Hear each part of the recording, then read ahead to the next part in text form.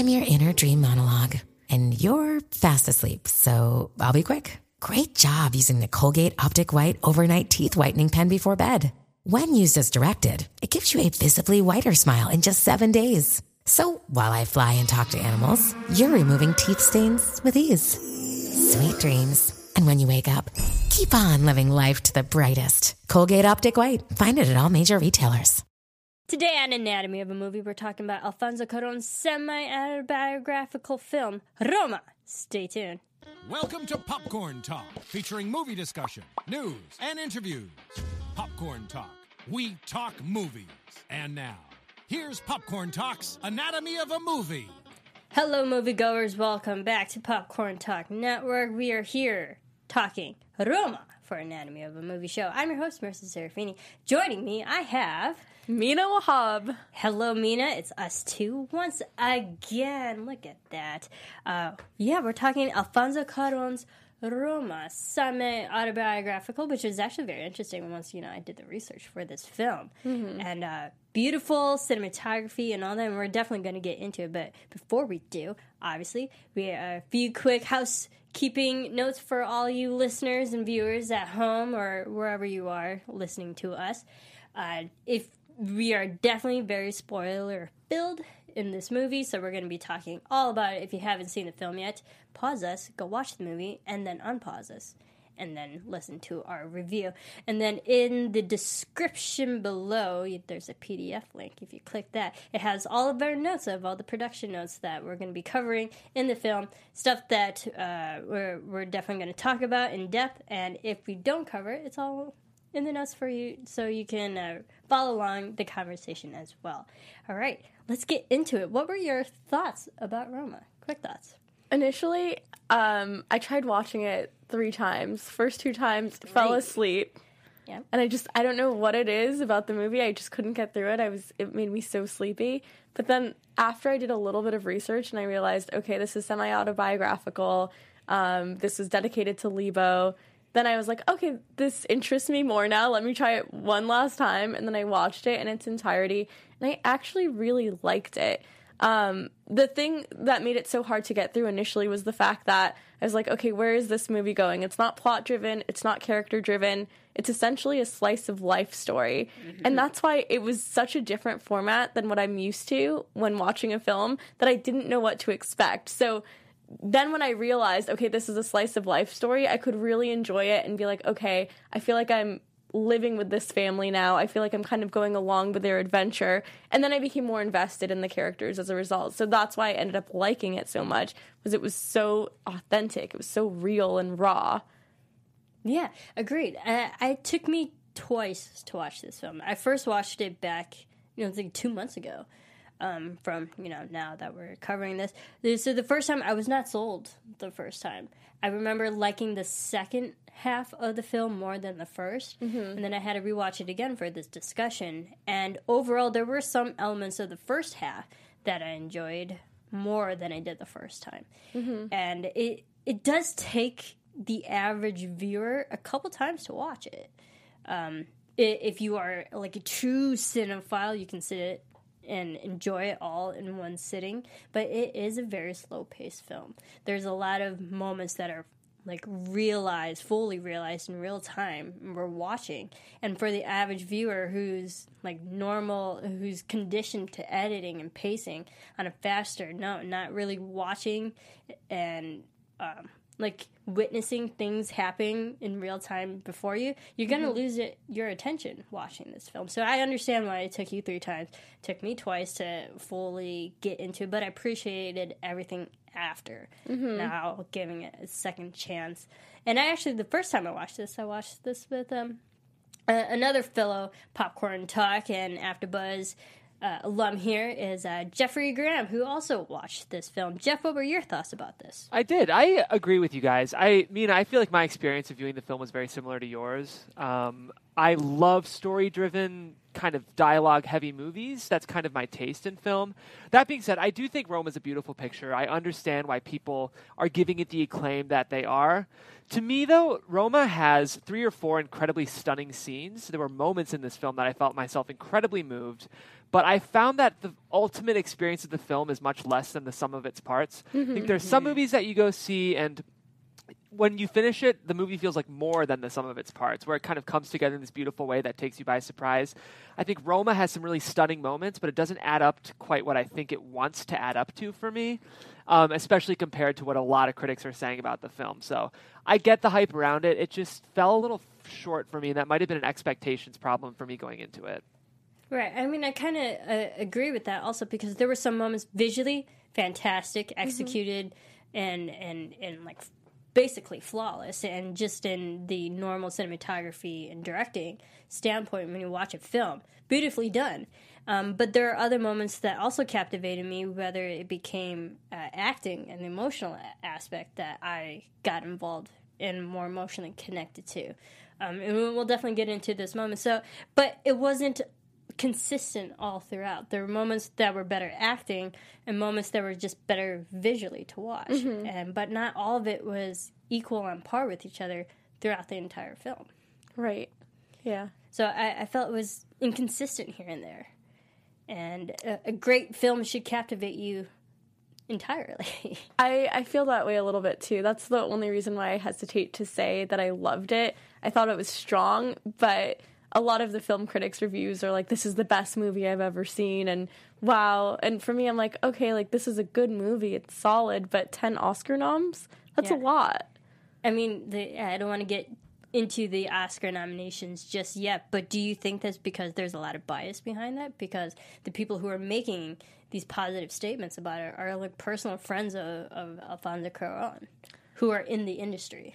I think they genuinely loved it, though, because it's so different from anything we've seen. We haven't really seen a slice of life story like this. I think there was something. In a while. There was Boyhood a couple of years back, but this just felt so like it felt real. But like I said, it could have been edited down.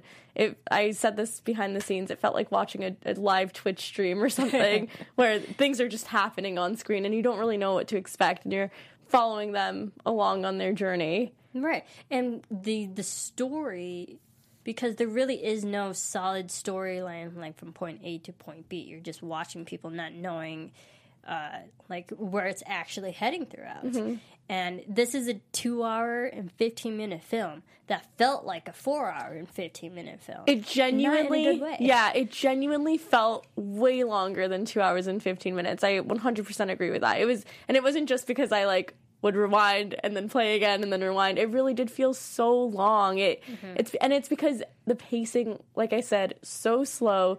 You don't know where it's headed, and it's not a normal sequence of events where there's a conflict and a resolution. There's just things happening to this family. And the part that I would say that I loved about it the most is you would think that if they're doing a slice of life story and it's Alfonso Cuarón's life, that he would tell it from his point of view, but I loved that he told it from the maid's point of view. I thought it changed everything for us because it made her a part of the family, essentially. Right. And it just kind of showed the differences in socioeconomic status and class and struggle, and how even though her struggles were very different, you would see like parallels between her struggle and the struggle of the matriarch of the family. So there was just it was beautifully done, but it was so long. Yes, and getting into for the development, we know that it is a semi-autobiographical story of Alfonso's actual life, and it's dedicated to Lebo, who is the family servant in which the center character Cleo is based upon. And I love how it is told mostly from her. She is the protagonist of the film. We're following her literally. In just about every shot and every scene of this film. And it's great because we do have, yes, there are so many long takes just on her and we're watching her, but we do have the real time of us, audience, connecting to her. So when she does go through moments of turmoil and she's crying and breaking down, and especially the scene where she's worried about she's pregnant and stuff, that scene got me both times.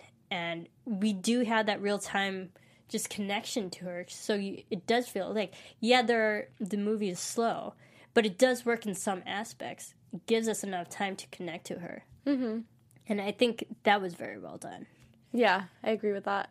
Yeah, and and we do see from her perspective, like, being kind of stuck in the middle, or like where she is. There are a lot of times where she's brought up with the family and the whole middle class. So like when the matriarch, the mother, is like always complimenting her and saying how much she's loved and how much the children love her, and like brings her into the like family events and going to parties and stuff. You see she's brought up in that perspective, and there's a level of respect for her. Mm-hmm. And then there are other moments where she's in trouble, where like the boy overhears and eavesdrops on the phone conversation that he shouldn't have been listening to, then immediately gets put in her place. So she's stuck in like two different kind of class systems, and it's frustrating to watch. What do you think? Yeah, it's how do you compartmentalize business from personal when you have a live-in maid that's part of the family that you love so much? Yeah, you have two, but it's just like how do you do that? Like this movie could have totally gone in a different direction, where it just shows like some sort of Cinderella syndrome where she's being mistreated and she's not part of the family. But it was interesting to see, like, there were so many times where there was misplaced aggression from the matriarch of the family to her, where even when there was like dog poop in the garage, she was kind of like what are you doing? Or there were so many times she was scolded and told like don't you have something to do right now? Mm-hmm. And then other times where you just notice a total switch, where she's like, you expect that conversation when she's talking about how she's pregnant to go in a totally different direction. She says, "Are you going to fire me?" And the mom goes, "Of course not. Like, let's fix this. Like, I'm going to make an appointment with the doctor." And then you see this totally different side to the mom, where you're like, wow, she's going through a struggle of her own. She is so overwhelmed, even with two maids. You know, it's so much to handle emotionally, and like she doesn't have the capacity to emotionally take care of all the needs of all these children and the maid, and make sure like she's taken care of as well. So it's a lot going on, and nothing going on simultaneously when I was watching it. No, I agree. I feel like Senora Sofia, that was the mother, she was very inconsistent. You can't tell if she, not to say she's like a villain per se, but like she had her moments where she was very good at nurturing towards her kids, towards the maids, and then there were moments where she would just snap and had no tolerance for anybody. And I think it was more the moments when she was shorter with people was whenever she was having a conflict immediately with her husband at the time. And that's when, and we know that was a tumultuous little relationship. And when that was going wrong, then she would snap and misplace, like you said, misplace anger towards other people who didn't deserve it. Yeah, right. that was one of my favorite things about the film, if I could hop in, was I think it really does very subtly kind of demonstrate how cycles of abuse work, and like how behavior like that is propagated through different people. And I think like, even though it's not my favorite thing about the film, really what the movie is about is the fact that like this patriarchal society will do anything it can to put women in a subjugated place. So I think Sophia's inconsistent behavior with Cleo was one of the most interesting and subtly realized parts of the film. That when we talk about like a slice of life movie, that was what I think was really, really working in the movie, was how the movie didn't decide how Cleo should be treated. It varied from scene to scene in a way that was completely realistic and believable. Mm-hmm. And that's realistic when it comes to emotions, too. Mm-hmm. Because just in an average general day, one person can go through so many different emotions in the span of hours. Mm-hmm. So, and like, I believe that like there's a moment where she's happy and nurturing, and a moment where she's upset and angry and short with people. But I think that's what mothers go through. Yeah, and she takes it out in different ways. Like, there's a point in the movie where she has no regard. Like, she's just over it, and she bangs the car through the garage. She doesn't care about having it perfectly fit in. She's like, F this, I don't care. Mm-hmm. Another time she comes home drunk, and she's like, you know what? Like, she's trying to level with, you know, the lady who plays Lebo. And she's like, you know what? Men will never care about us anyway. Like, we're kind of like screwed as a gender, as a species, whatever. And you just see her go through like this range of up and downs where you're kind of like in awe that she can hold all of this together and tell her children to write a card to their dad, even though she knows what's happening. And you're just like, wow, how does she keep it all together? And then over the course of the movie, we see her kind of losing it. Like she can't keep this facade anymore. But she does such a great job with her kids overall that I was just like, wow, women, mothers, we are truly superheroes. Yeah. And you appreciate her because you see those moments where she, for so long throughout the film, she was trying to hide all this from the kids just for their own, protection. And like I appreciate just that mother aspect. And then when she does finally break the news to the kids and all the kids are crying, like you just want to hug the kids. But she was the great mother in that aspect, and it's like, no, this is what it is. Your father still loves you. He's just not coming back, and that's just heartbreaking for any situation. That was the part, I would say, one of the most emotional scenes in the entire movie, where my heart was just in knots. Because we see the kids being kids the whole movie, and then we see the part where there's, like, this transition where this is them realizing something very real, and that innocence is taken away from this horrible thing that's happening to them. Yeah, and these are lovable kids, too. They're so lovable. And they're so fun, and you see how they love their mother, they love Cleo, and there's really not one dislikable kid. This is a loving family that's very close to each other, and so when you see them, in pain, you just want to hug them. You really do. And like they don't deserve a deadbeat dad like the way that they don't. They had.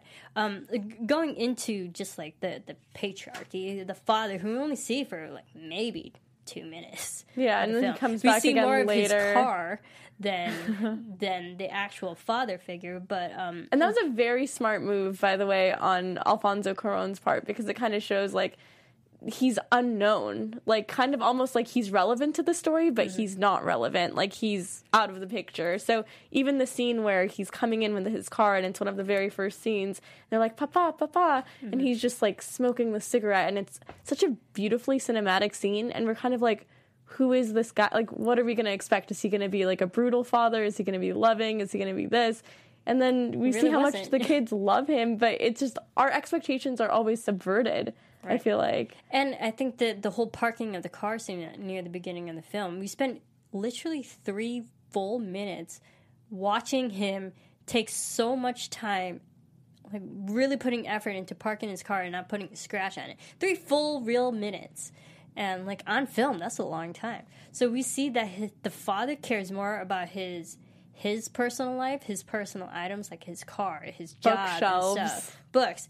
Like he cares about himself, his stuff, more than he actually cares about his kids. And that's really painful. That's such a beautiful way that you put it, Marissa. Like just thinking about it in terms of the time allocated for that one scene. We're just like, why is this scene so long? And then at the end of the movie, we're kind of like, okay, it makes sense why Alfonso did things the way he did them, to place an emphasis on what's important. And also like his perception. This is probably his perception of his father. Like, wow, care about this? Okay. Yeah, and just we're definitely going to get into Cleo's man's story too. But the interesting thing that I noticed of this film, there are 2 men in this film that like big storylines happen, but yet we hardly see these men for not more than 5 minutes on screen. Yeah. But they play such a big part, and their presence is so big that it affects them throughout this entire film. Especially the father. We see him for maybe 2 minutes on screen, and then when we see offside conversations and how it affects the mother, how it affects the kids, until the end of the film. Mm-hmm. And then getting into Cleo's man, Fermin. What were your thoughts of Fermin? Yeah, Fermin, we got this stereotypically macho man, and it's just like showing this machismo culture in such an interesting way where you're spending so long of a scene with him fully naked, demonstrating his martial arts skills and how he's changed as a man. And that was our initial introduction to him. And in that intro, we're kind of like, oh, this guy, like, maybe he is, like, a good, solid guy. Like, I didn't really know what to expect. And then we see the scene where she tells him that she's pregnant. And we're like, oh, he's so loving. He's taking it so well. Like, I didn't expect him to leave. And then and then we're just like, this isn't adding up. And then we finally see the last scene of him training and doing the martial arts, and we're like, oh, is he going to like own up to what he's doing? Like, what's going to happen? And then he does the thing that a lot of guys do, like, oh, I was busy. Oh, that's why I didn't return your, get back to you. I was busy. I've been really busy training. I'm a new person. I'm doing martial arts. And then he goes off on her and with the crassest language says that he will mess her up and do all these things to her if she ever admits that child is his. And we almost beat her, physically beat her. And we almost fear for her life in that the last time we ever see him, where he doesn't really speak, but he points a gun at her belly, her fully pregnant belly, and we're just like, what is he going to do? This guy is such a loose cannon. So we see this weird trajectory of his character from beginning to end where we're like, oh, maybe he is a changed man. He seems like a solid guy. Oh, he's handling it well. Oh, no, stereotypical male douchebag. Like, what? Yeah. And I think that's very unfair for us to say stereotypical, but because we are the females on this panel. But it does show that the men, particularly in this film, are not the greatest people. And like the women have been wronged by these men, and it's really frustrating where we get just this notion of rejection from both of them. Like the father didn't. Rejected his own family. Faramir rejected Cleo and completely denied this baby. And you don't know. You feel for Cleo because she's just there and trying to get his attention and get his support. There is the line where I believe the mother is actually saying, like, he hasn't given her any money, any support, like any finances to support this baby. And it's been months now that, like, he is literally non-existent in her life. And just from a woman feeling for another woman, that you never want to be pregnant by someone's, from someone's baby, and they're not in the picture to help raise this child. Yeah. I have a quick question about Faramir for you guys. One thing that this movie did that was very atypical, Mina, you mentioned it, was there was this fully extended, full frontal male nude scene. And it's funny, as a guy, I'm so used to getting long, extended female nude scenes to try to play to our audience and, sell tickets. But how did you guys react to that scene? Is that, like, did you guys view that as, I don't know, I'd just be curious. Gratuitous? From a female perspective, how did you guys react to that extended scene? Because it's a big choice. At first, I was kind of shocked that would be on a platform like Netflix where kids could access it. And I was just like, I was surprised to see something that was like full nudity. That I know the film is rated R, but it's accessible by pretty much everyone. And I was shocked by that. And you're right, we don't see any male nude scenes. This is like the first time we see a male nude scene. It's very rare. Other than like Apocalypto, frontal. It kind of reminded me of Apocalypto a little bit in the sense that this wasn't sexualized, but it was just kind of showing that he was so confident in his own skin and his own body in showing off, and in a way, like, he just thought he was such a man. Like, oh, here he is naked performing for her before they're about to be intimate. And I don't think she really cares. She's just kind of, like, sitting there, like, okay, now what? Like, what are you... Like, she doesn't seem to be very impressed by him, but he is so passionate about this. And I think it shows, like, wow, this is what men thought it meant to be a man back then. And sometimes some men today still feel that way, but it just really, like, it was... It didn't show vulnerability, in my opinion. It showed, wow, so much arrogance. So much. No, I agree. There's arrogance and cockiness in his own skin. No pun intended. Literally. And it didn't bother me, but, it took me a second, like, oh, okay. But it does show that he really didn't care. He only cared about himself. He didn't care about her. He cared about his self, his body, like the way, because he said he was like reformed his body and his mind to be a better man, and I think he believed in his image more than Cleo, more than this baby. And what else? The other thing that I think is fascinating on this topic is that here we have two men, both the dad of the family and Faramir, who. Clearly care only about themselves, but it's demonstrated in such different ways, and it's also portrayed through such different personalities. The dad is more subdued and quiet and reserved, and Faramir is very much like, I'm a man, let me beat my chest, let me expose myself fully to you. And the dad is more like, the shots of him aren't even exposed. Like, we don't really see his face in the first scene. Everything is hidden. We see the cigarettes, and we see signs that he's been somewhere without fully seeing him. We see that the bookshelves are gone. We see that everything's gone. So it's interesting that Alfonso would show this, like, would portray this theme of, like, okay, men are selfish in this world, but in two entirely different ways, with two entirely different character arcs. I just thought that was really fascinating and well done on his end. Yeah, and I like it how it shows that one was more like more timid, more introverted, and another was more extroverted. Right. But we still got the same result in the end, no matter how, any way you spin it. Abandonment. Abandonment and rejection. And a total unraveling of the family unit, in a sense. But then, at the same time, the silver lining is, like, women supporting women and coming together as a family. Mm-hmm. Yeah. For man. Just to see the one moment where she finally... like when they're in the movie theater and she announces that, you know, she thinks she's pregnant, and he's still loving up until that point, quote unquote loving, Lincoln, you know, kisses her and intimate with her, and then he walks away and you never see him come back. And that was the moment I was like, no, he's gone. Like, you knew that was going to be an issue, and I just feel for women in that sense, because I personally have witnessed other women go through pregnancy by themselves because the man left. Who's worse? Who do you think is worse, Fermin or the dad in this situation? It's hard. I think we see more Fermin in this movie physically. He bothered me more because we saw him actually yell at Cleo when she doesn't deserve it. We saw him threaten her twice, visually with a gun.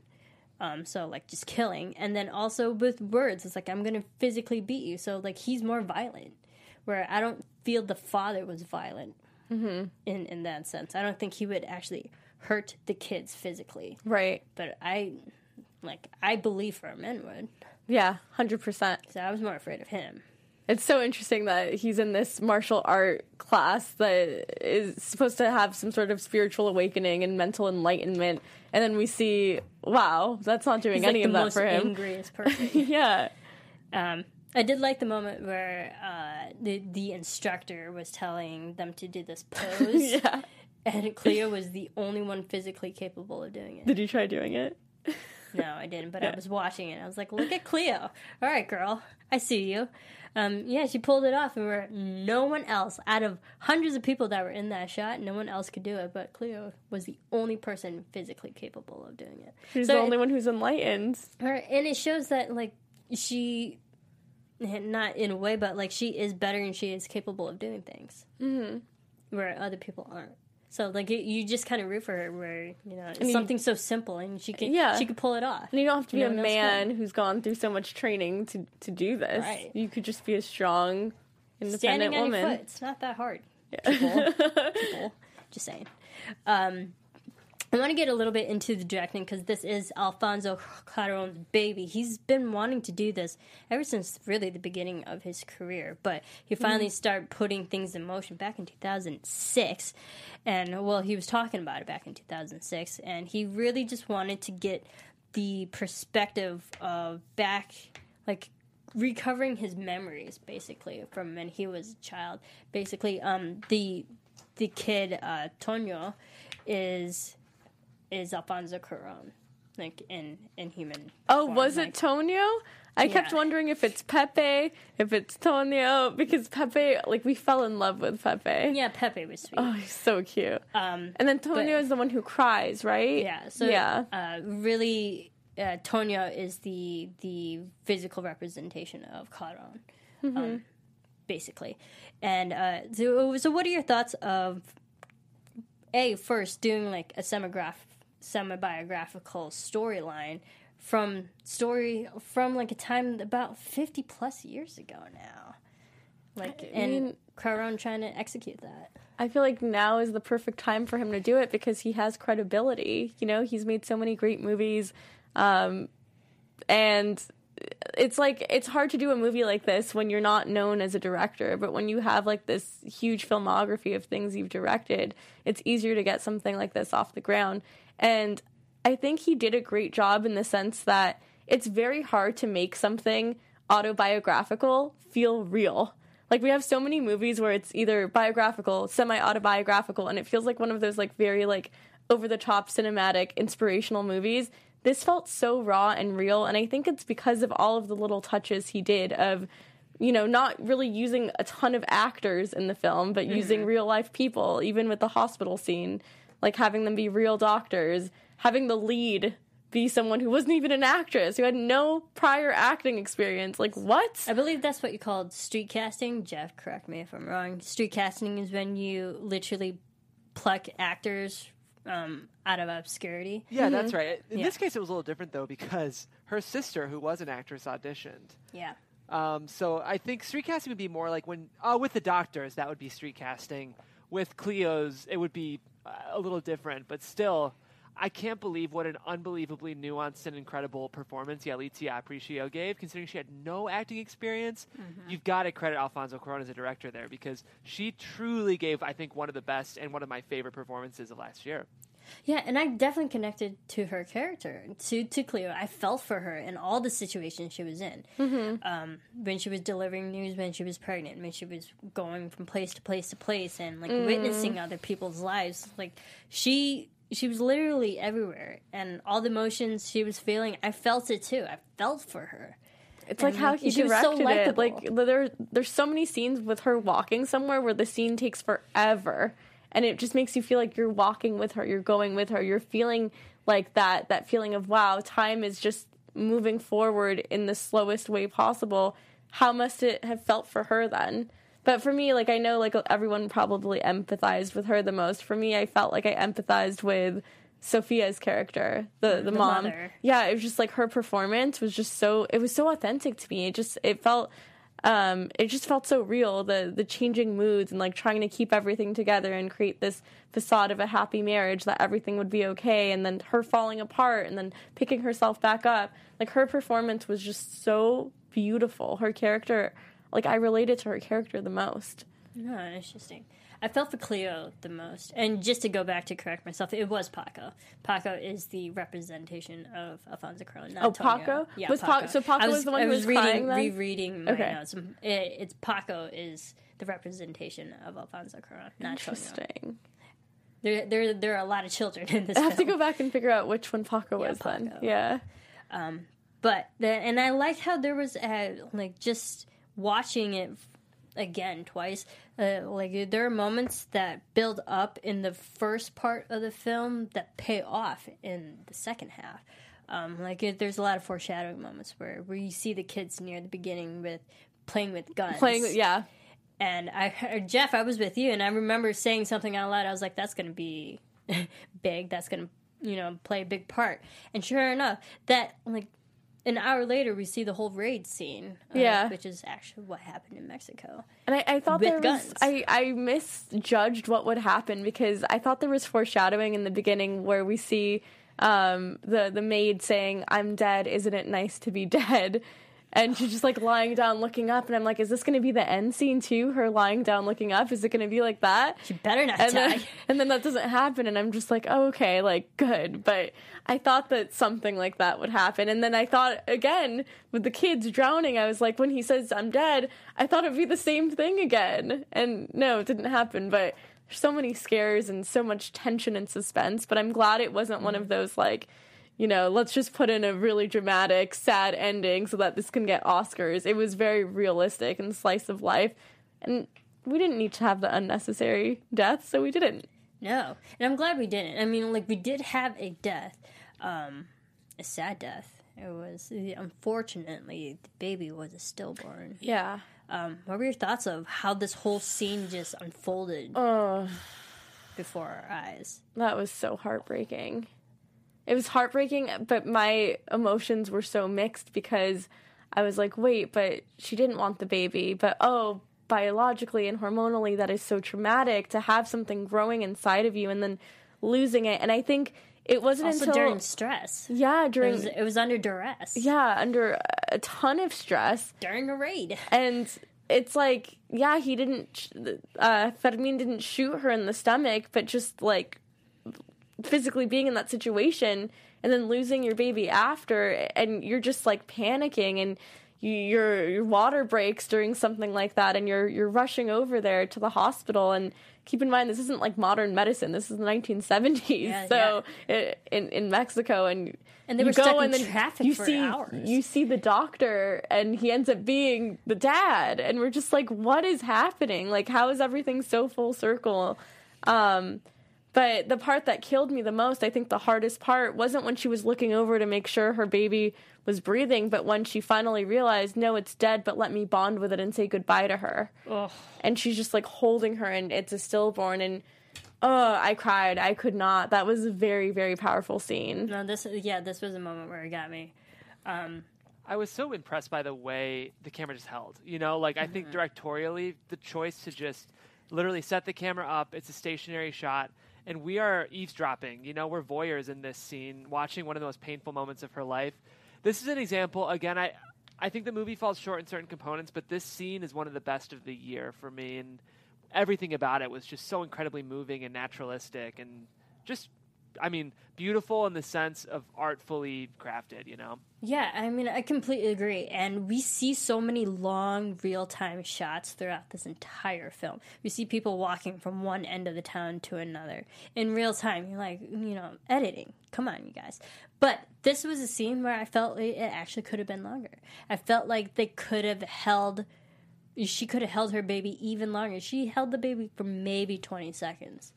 I think, and I was like, yeah. And I remember when they took the baby away, and I just remember thinking, I was like, that's it?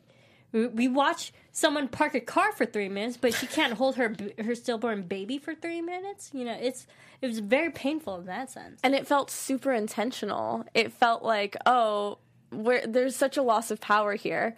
Things are happening to her. She lost her baby. I know she didn't want it in the first place, but to still lose it is so traumatic, and for it to be taken away from her that quickly, and it's been living in there for 9 months, and then it's like, oh, that's it? We're done here? 20 seconds. It was over in 20 seconds. I've been with her for this long, like, making sure she's okay, like, trying to figure out what I want to do, and now she's just taken away from me like that. Like, how does life change in a second? And that's so evident in so many other scenes of this film where everything's fine, then there's a protest, then someone dies, and it's not like a gradual, like, oh, someone's dying slowly. It's like, no, everything's taken away in an instant.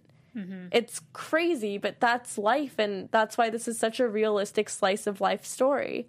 And I think that also, like, emotionally, you felt the turmoil there. And I think this was probably definitely the moment that got her Oscar nominated, because it also reminded me, if you guys have ever seen the movie Junebug, 2006, Amy Adams. This is where she got her first Academy Award nomination for a very similar scene. Spoiler, if you haven't seen that film, she loses her baby too. And she breaks down in the hospital, which definitely, if you've ever seen that film, that performance of her reacting to, a loss at the hospital, that got her Academy Award nominated for the first time. And this movie, this scene, definitely reflected that. It had the same emotional beats that, you know, we feel for her, like any loss of a child. And this, I'd have to say, this was probably the moment where they gave her the nomination. It's very well deserved. It's very earned. Yeah. Earned. And it's not the only scene that was super, like, intense. We have the beach scene later on, and we're just like... Yeah, let's get into the beach scene where, it really wraps up just, you know, the loss of the stillborn child. And because, first of all, gorgeous. We'll get into cinematography before we go, but the long tracking shot, and talking about different emotions, where it does run so long that the kids are having fun. And it's nice and bright, and 2 minutes later, within the same shot, and now there's turmoil, there's jeopardy, there's danger. So a lot of the ups and downs, literally, of emotions with the ebbs and flows of the waves. But then we see when Cleo actually saves these children, and brings them back to the beach, and she realized, I didn't want my baby, I didn't want her to be born. And the whole breakdown, like, this is where, like, again, I lost it. Your thoughts of that moment? It shows how complex these feelings are, that it's not just trauma, it's guilt. Like, you feel like you brought something into fruition because this is something that you wanted or didn't want so badly, and then it happens and you just feel guilt. Like, am I a bad person? Is that why this is happening to me? But I got what I wanted. How come I'm unhappy? It's just so many complex emotions going on. And I mean, I think usually we don't care about characters in movies like Maids or, The Help or Servants, or we don't care about these people. And here we have a movie where she's the central figure of the movie, and we care about her so much. We care about her well-being so much. She's not just another statistic. This isn't just another loss of life. This is someone that we care about. We see how vital she is to this family, how her role affects everything else. Without her, maybe two of the kids would have died. Without her, maybe this family would fall apart. Without her, how many other things would be affected? Like, we see that it's not just status. Like, people are people, and everyone has an important role in keeping something together. If someone is gone, it could affect everything. So I think that was an underlying message there. Like, this woman was so important to Alfonso Cuarón, and he wanted to dedicate this entire film, like what he calls one of the most important pieces he's ever made in his life, to this woman. Yeah. Who helped raise everyone. And I think this scene was also heartbreaking, too, in the metaphorical sense that, like, she, and just the irony that she can save someone else's children, but she couldn't save her own.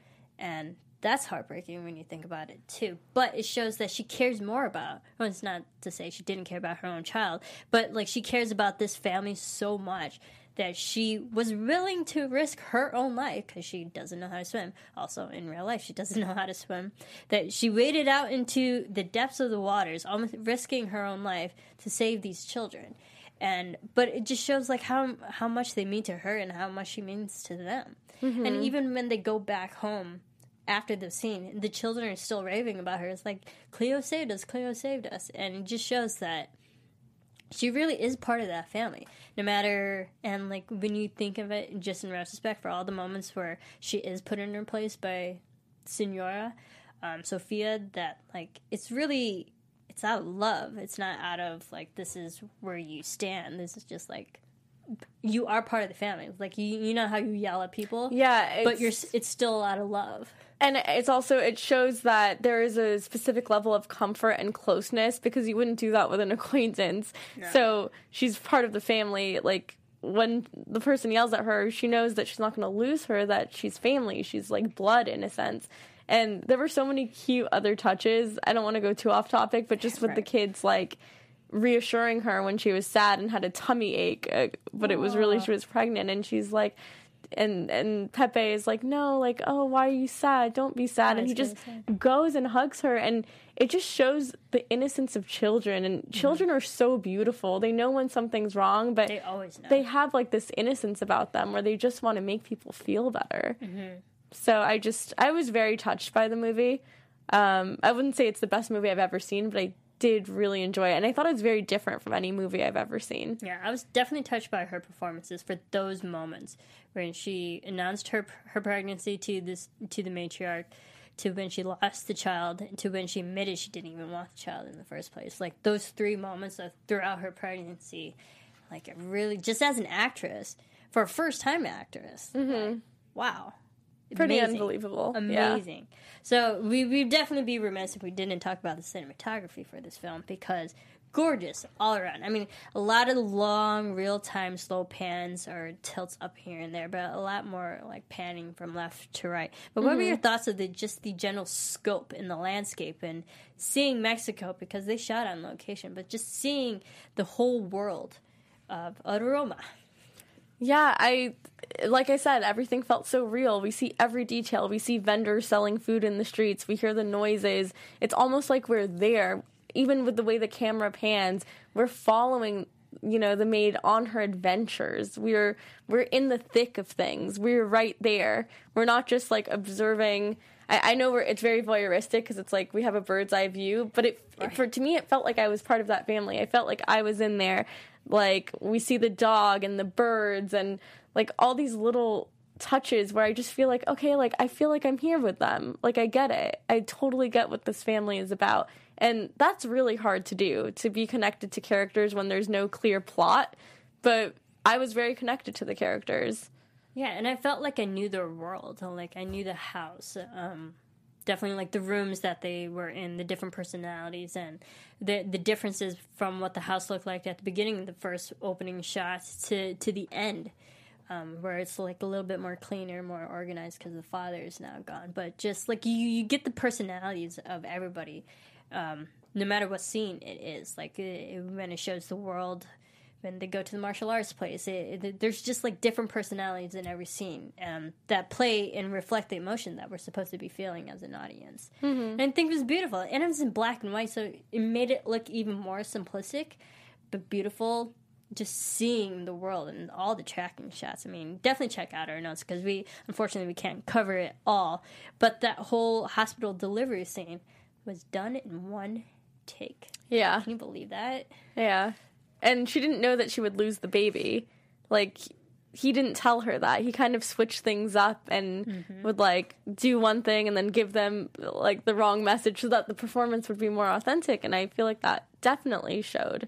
Yeah, and I think that's a great directing choice of Alfonso Cuarón. He purposely didn't tell his actors, like, certain things in the script. Not one person got a full script. Mm-hmm. And even the direction notes that he gave to one actor would be completely contradictory to another actor in the exact same scene. So they would play off each other in real emotions. So to not know that she was actually going to lose the baby, that's like even more genuine performance. Mm-hmm. She's living it in the moment. She's not anticipating, because I think the whole thing with acting, it's not about anticipating, it's about reacting. It's about being in the moment. Yeah, and I think it's beautiful, like, in that sense, because also the editor, Adam Go, who also edited this with Alfonso, he finally read the script fully until the whole movie was shot. Mm-hmm. So, like, even the production crew didn't know the entire story while filming, which is, like, such a hard thing to do, because everyone should be on the same page when you're trying to make a film. Well, they also shot in sequence, which is really interesting. Yeah, chronologically. Yeah, so it's so bizarre. rare, especially with locations they're returning to, so it's the kind of privilege that only a director of Cuarón's, what's the word I'm looking for? Stature. Yeah, exactly. Yeah. Stature is exactly the word I was looking for. Has access to, but because it makes me happy he made this film in this stage of his career, because he was allowed those extra privileges that really, I think, make the movie special. Yeah, and I think it definitely helps Cuarón to have so many reputable movies under his belt now, that people can give him the time and respect and the money and attention for him to do now a passion film. Yeah. This was a passion project. Then he can put gravity into his movie. Yeah, literally. What are your thoughts of the whole water shot? We see it at the beginning of the film with the whole washing of, all the dog poop away. But then we also see it at the end. It kind of bookends the film, and even with the waves. But the whole metaphor of just water and, like, the washing away of memories and cleansing and all that. I kept thinking when I first watched the movie and I was trying to get through it, I was like, why are they, like, there's a reason that they're having this super long scene in the beginning, and why, like, this feels like an end scene. This does not feel like an opening scene. Yeah. And you see something similar again at the end, but I think there are a lot of reasons that happened. I think the reason we see the scene is so that we get a glimpse into the maid's life. It's showing, like, oh, we're opening with her world, her doing this tedious task over and over again, and doing it so meticulously. Not just doing it like a sloppy job, but, like, really getting every last bit out of there, like, really working hard. And we're like, okay, there's, like, loyalty there. She's cleaning, she's doing her job. And I think also, like, as much as you try to wash some things away, some things never come out. Mm-hmm. Like, you can't fully wash something out without soap. It won't fully be cleansed. As much as you try to scrub and scrape away, it's kind of like how there are still scars, there's still trauma there. even though water is so therapeutic and cleansing, it doesn't fix everything. Yeah, and just the symbolism of water is like first cleansing, but also rebirth too. It's like we see a different type of Cleo person at the end, We do. and I think it's just like starting another different life, even though she's the same person, but it's just starting anew, really. And I thought it was visually very well represented in this film. So a little bit about just the distribution. So this was a Netflix distributed film because Cuarón was like really, he was really adamant about putting it on Netflix because he wanted a wider global audience, which Netflix has, that international audience. So what are your thoughts of putting it on Netflix? I think that's so smart, and I think it just plays to the fact that you don't have to have a theatrical release to have a good movie. And I think, in a way, he's trying to, like, draw more attention to platforms like Netflix, Amazon Prime, because it's not about where it's shown, it's about people seeing it, right? How many people are going to be able to see a theatrical release? Like, this is much more convenient for people who have streaming services, and with this becoming the new norm, now it's more accessible. Right. So Netflix acquired the distribution rights for the film in spring of 2018, and the deal also included a theatrical distribution. So there is very, very limited theater releases. Very limited. You have to be in like the metropolis cities like LA, New York. So very, very limited, and it's only reached like 3.5 million. That's it, just in theatrical. But it's already released on Netflix, so anyone can watch this who has the Netflix subscription.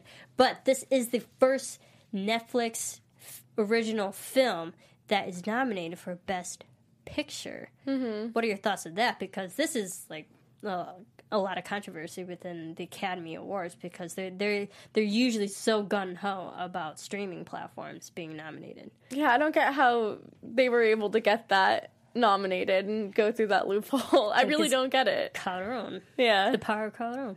There was also very limited release. So Yeah. they'll do this with streaming movies where they'll do the obligatory theatrical release in like 4 cities and then release it just to get that credibility. Right. Yeah, and this isn't the first time we've seen it. We saw Annihilation last year, also had an international Netflix release. And what was the one with Mahershala Ali? That was like Moonlight? 2 years ago. No.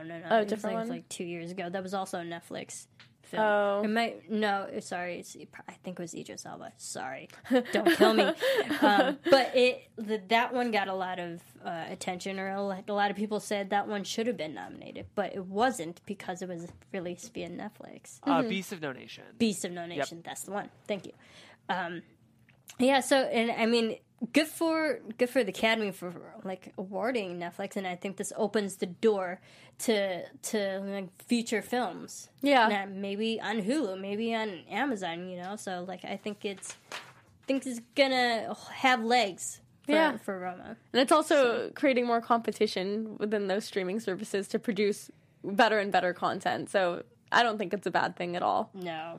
So, so many Oscar nominations. There's 10 for Best Picture, Best Actress for Yalitza Aparicio, Best Supporting Actress for Marina de Tavira, Best Director, Foreign Language Film, Best Original Screenplay, Cinematography, Sound Mixing, Production Design, and Sound Editing. I think it's actually going to get a lot of love because it's Cuarón. I think so too. Yeah. I think, yeah.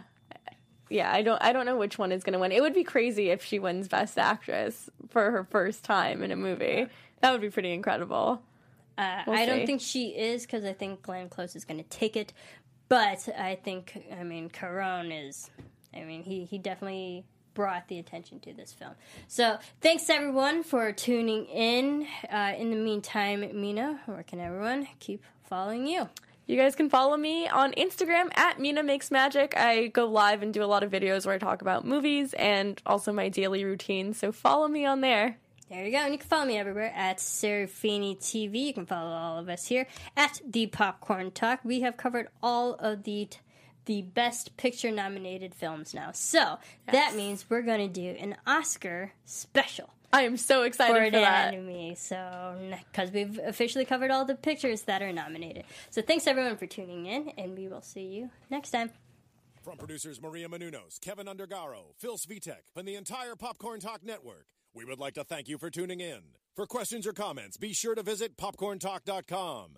I'm Sir Richard Wentworth, and this has been a presentation of the Popcorn Talk Network. The views expressed herein are those of the hosts only and do not necessarily reflect the views of the Popcorn Talk Network or its owners or principals.